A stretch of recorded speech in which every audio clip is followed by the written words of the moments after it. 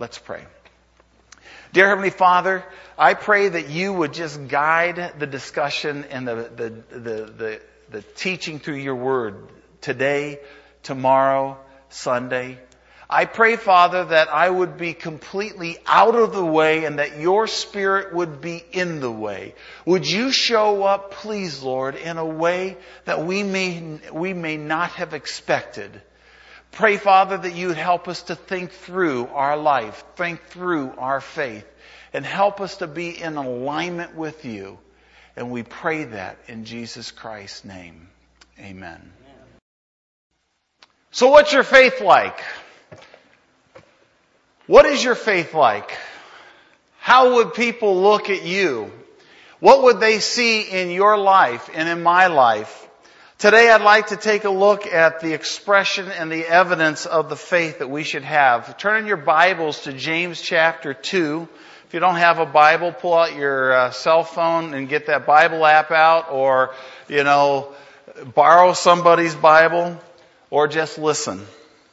But we're going to be taking a look at James chapter 2, and we're going to be asking that question. Now, let me set the context in the book of James. By the time we get to chapter 2, James has already dealt with some pretty hard issues with the body of Christ. He's dealt with, whether or not they've been showing favoritism or not. He's already dealt with whether or not they have been looking after the widows and the orphans. He's been talking about, not having a loose tongue and that they needed to be a family instead of just discriminating to one another. He deals with temptation. He deals with anger. And so I think James, in his dealings here as Pastor James, is kind of this no-nonsense pastor. He reminds me of that coach you had in high school that you both loved and you hated. You loved him because he produced results, but you hated him because, man, he was in your face. And I kind of think James was kind of like, come on, you guys!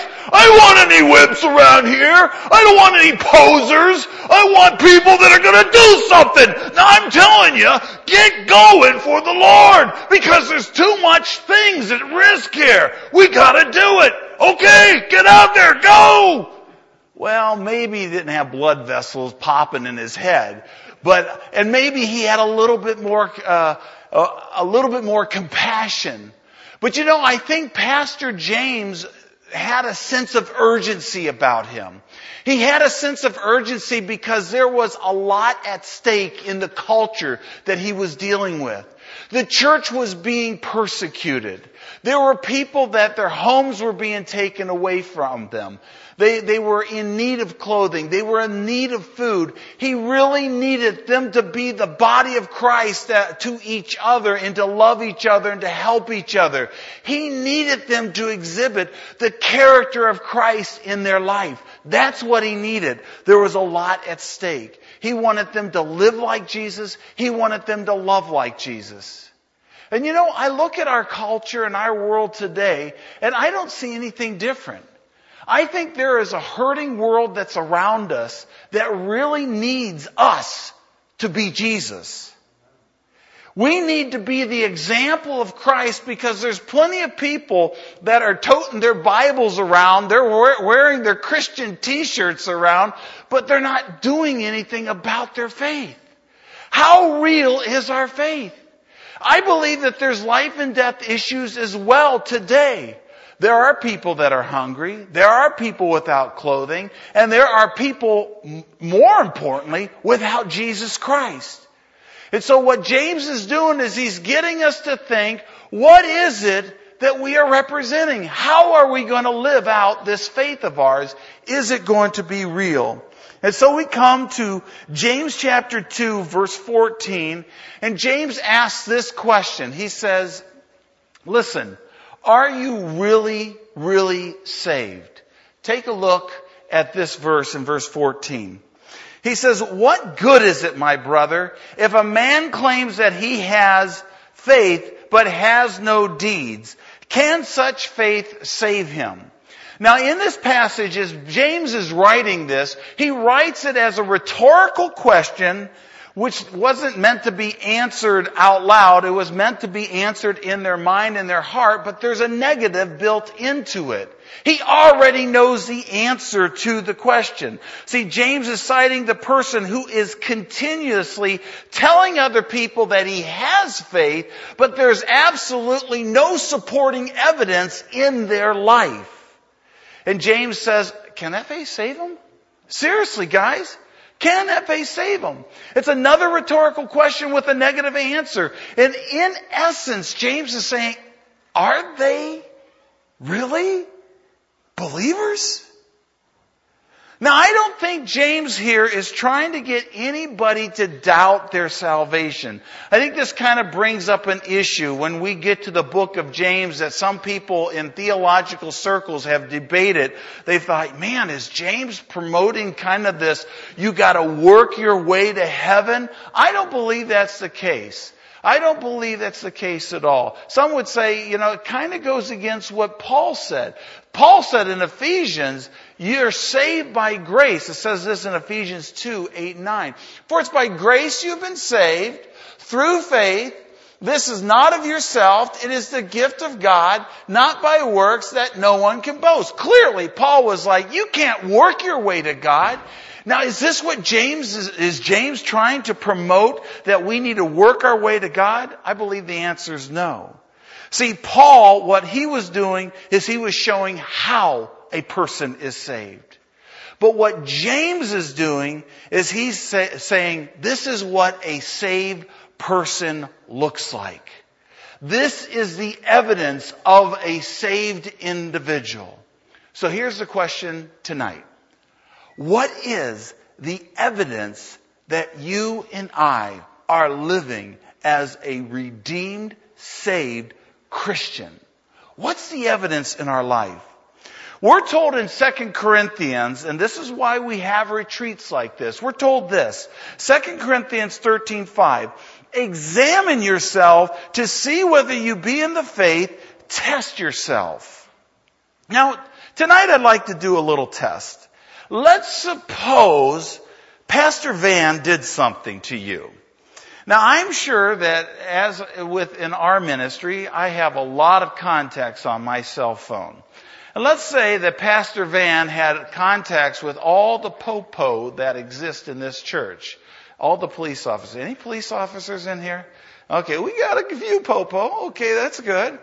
Okay, yeah, I don't know if you call them popo around here, but that's a term of endearment, okay? Now, I want you to see some of the popo in Akron, Ohio, okay? These are some of the popo. I know that's not how you do things here in West Virginia at all, okay? But let's just say Pastor Van was to put a tail on you. Now, this is undercover, so you have no idea that these police officers are documenting your every move. So here's the question. As they document your every move throughout the week, would there be enough evidence to convict you as a follower and believer in Jesus Christ? What would the evidence say? Those private conversations, somehow they've bugged you and they know what you're saying. They see what you're text messaging. They see what you're putting on the computer. They have this, it's kind of like this all-seeing eye. Pastor Van is an amazing man. He has these, like CIA guys that can follow you. What would be the evidence that I am a saved individual? Would the evidence show that I'm a person who talks spiritually but does not live spiritually? Or would the evidence show a person who is so stinking in love with Jesus Christ that it is showing in their actions? These are the people that, you know what, Pastor Van, their children need their clothes, their toys cleaned. Yeah, I'll do that. That's no problem. Oh, that guy down the street, you know what? My neighbor, his lawnmower's not working. I'm going to go help him out. Or it's the guy that's going to work at the rescue mission. Or it's the person that's kind of cleaning out his closet because, man, I got so much stuff. I'm going to help out so-and-so because I really know. What is it that people are that these tales are going to see in our life?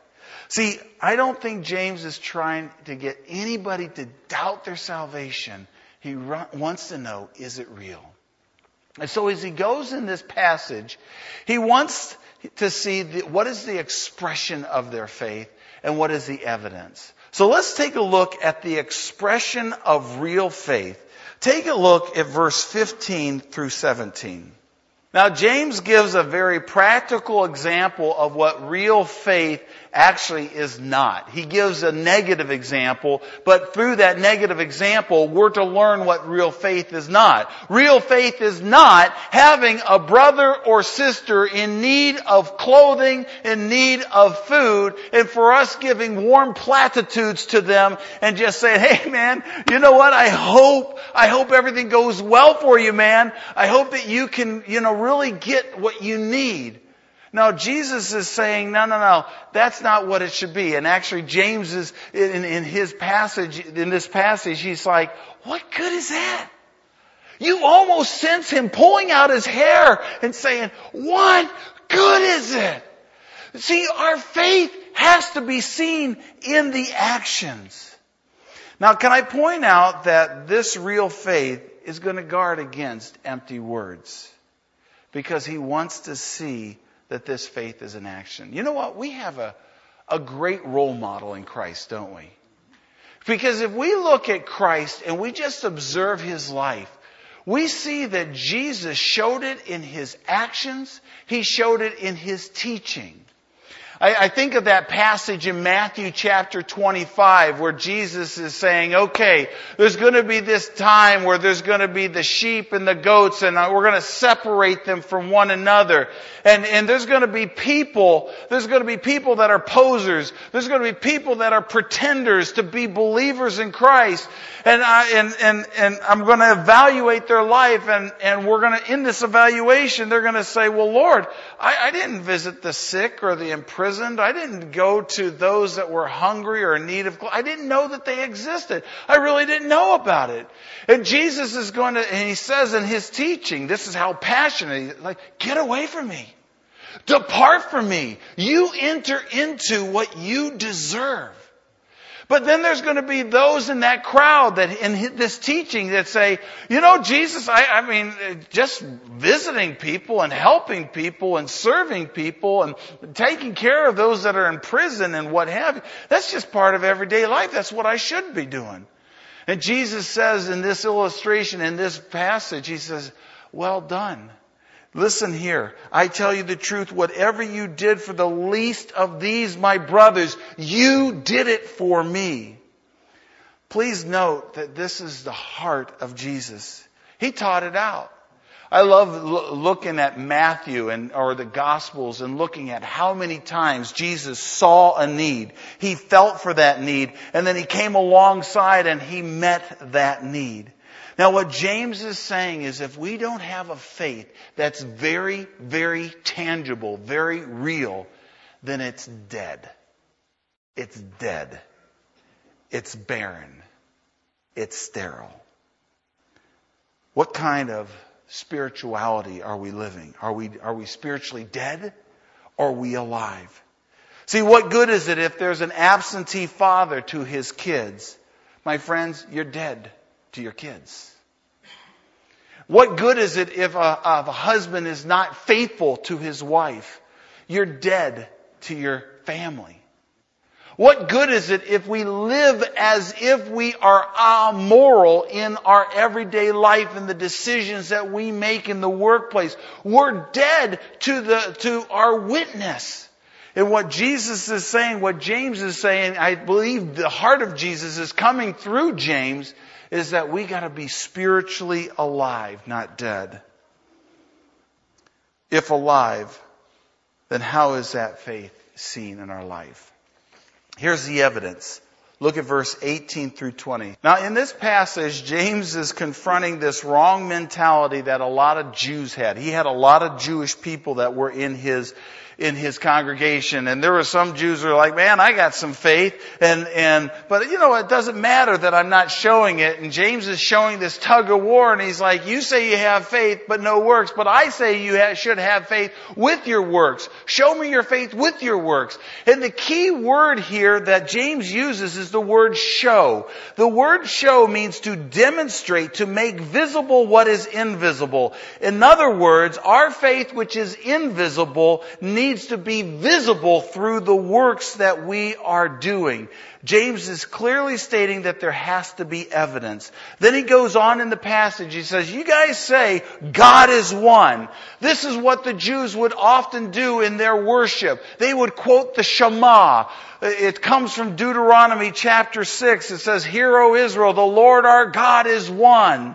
Love the Lord your God with all your heart, your soul, with all your strength. They would quote that. And some of these Jews who had come out of Saturday traditions of worshiping in the synagogues, they would say, I've quote the Shema, that's good enough. And some of that translated to them claiming Christ, going to church and say, I'm just going to proclaim that I believe in one God. And James says, listen, that is so absolutely useless because I'm going to tell you why. Because the demons are willing to do that, and they do even better than that. They actually have an emotional reaction to the thought that God is one. What is that emotional reaction? They shudder. The word means to bristle. In other words, they get all goosebumpy at the thought that God is one. They have a fear and trepidation towards God. And so what James is trying to do is he's trying to get the attention of the believer. He wants them to wake up to this sedentary lifestyle that they had become accustomed to, and he wants them to show their real faith. There needs to be an expression. There needs to be evidence. Why is it? Why do you think this is so important for James? Here's why. Number one, our faith in God defines us as an individual.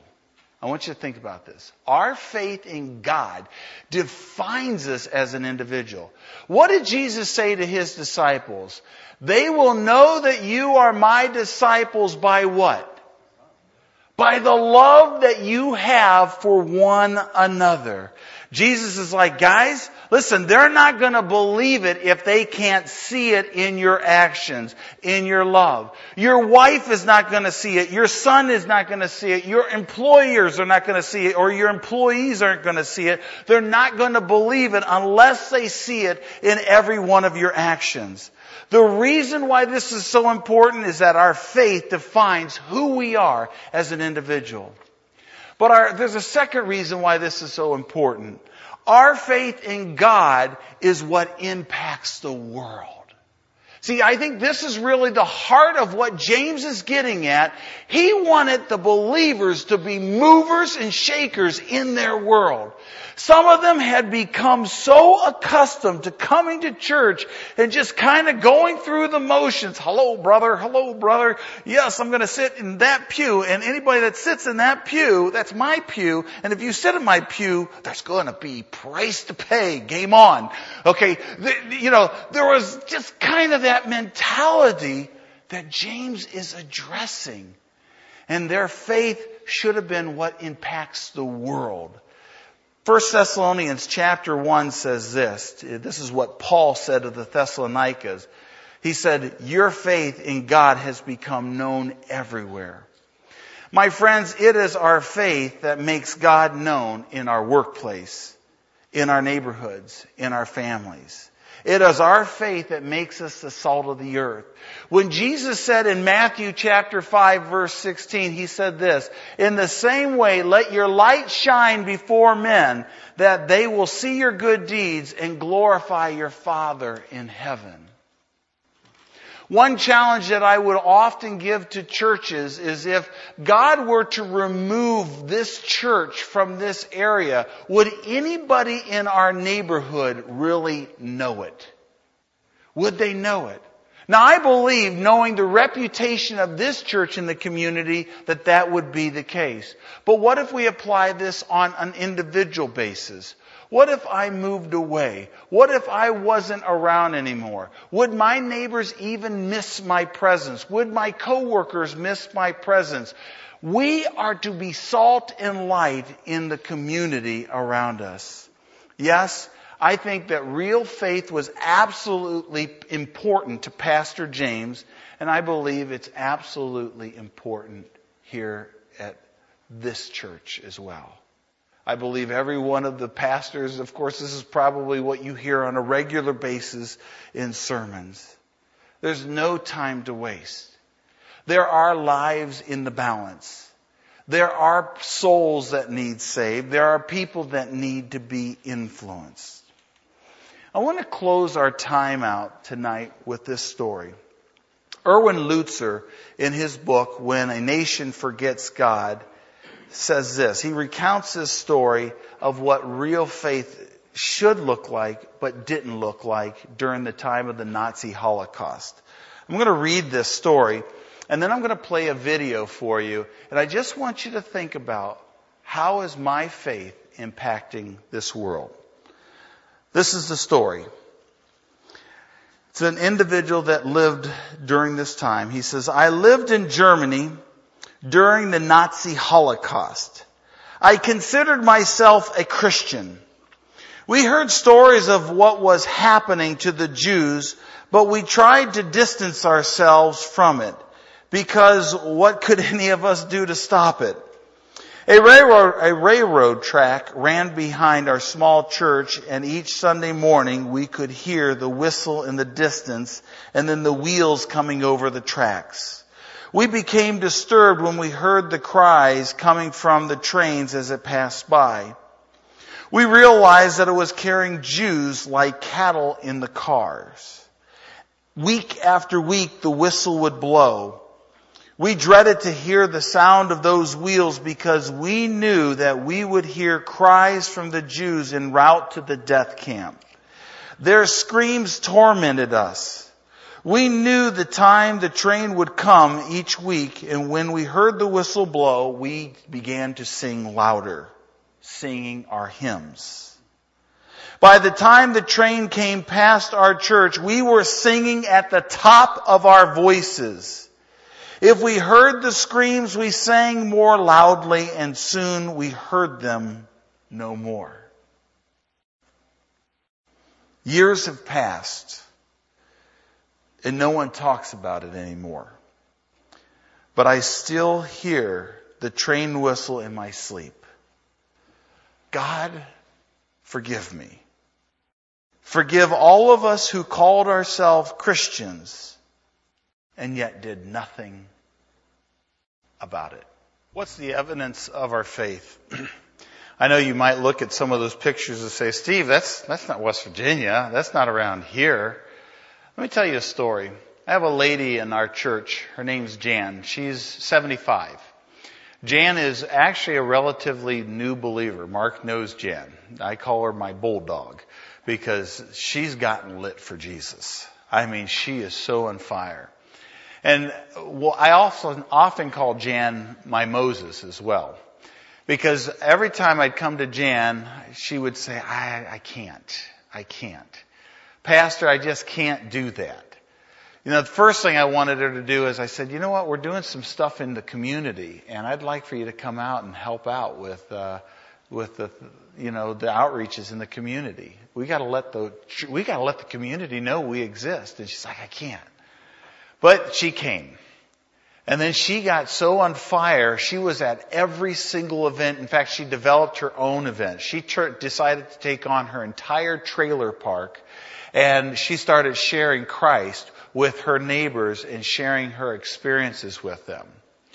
Then later on, I held a class what I called a Great Commission class, and as she came to one class, she goes, you know what, I don't think this is for me. You know, this is a little over my head. You're talking about stuff in missions, and I will never go anywhere in the world. I'm 75 years of age.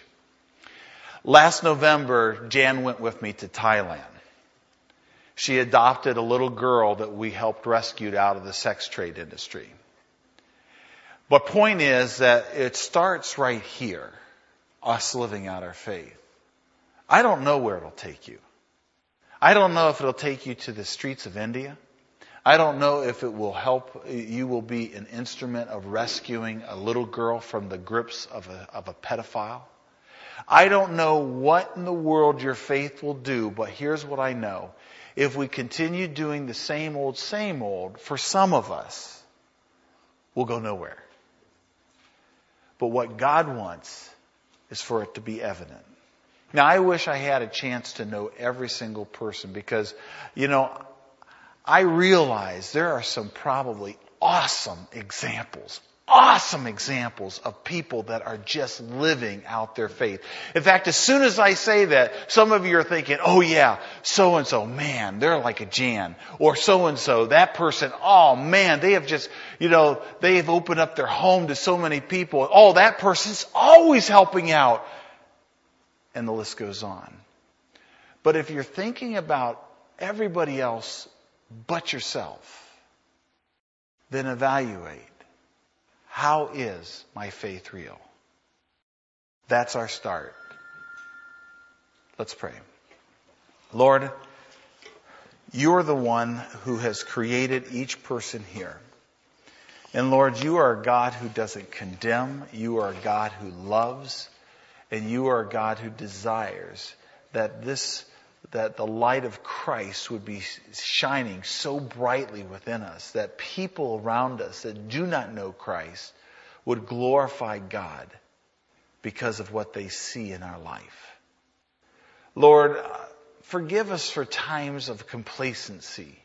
Forgive us for times where we have just allowed idols to creep up in our life. Lord, help us to do an evaluation of that. And Lord, would you please show us where we're out of bounds with you. Help us to come into an alignment with you. Help us to have your heartbeat, God. Help us to be the people that demonstrate that real faith in our everyday life. We pray that in Christ's name. Amen.